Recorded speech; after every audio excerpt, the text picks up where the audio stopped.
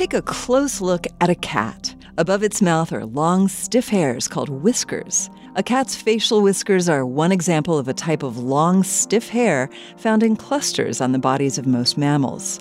Biologists call these specialized hairs vibrissae. Besides being above the mouth, vibrissae can be found above many mammals' eyes, under their snouts, on their cheeks, on their legs, paws, and many other parts of their bodies.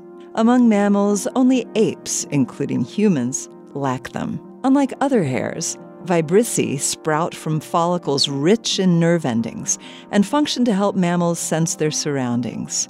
Most vibrissae sense touch and vibrations, alerting the animal to a nearby object or surface when a vibrissa bumps it and stimulates the nerves of its follicle. This function is especially important for mammals active in the dark, at night, or underwater, when vision is restricted.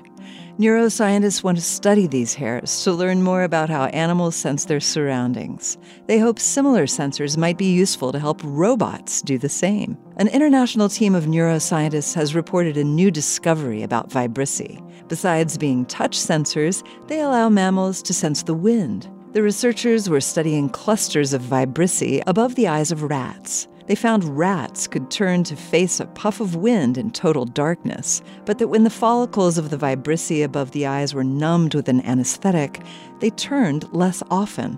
Additional studies confirmed the sensitivity of these vibrissae to wind. The researchers think they might help rats detect air movements produced by an approaching predator in total darkness. This moment of science comes from Indiana University, with production support from the Office of the Provost. I'm Yael Cassander.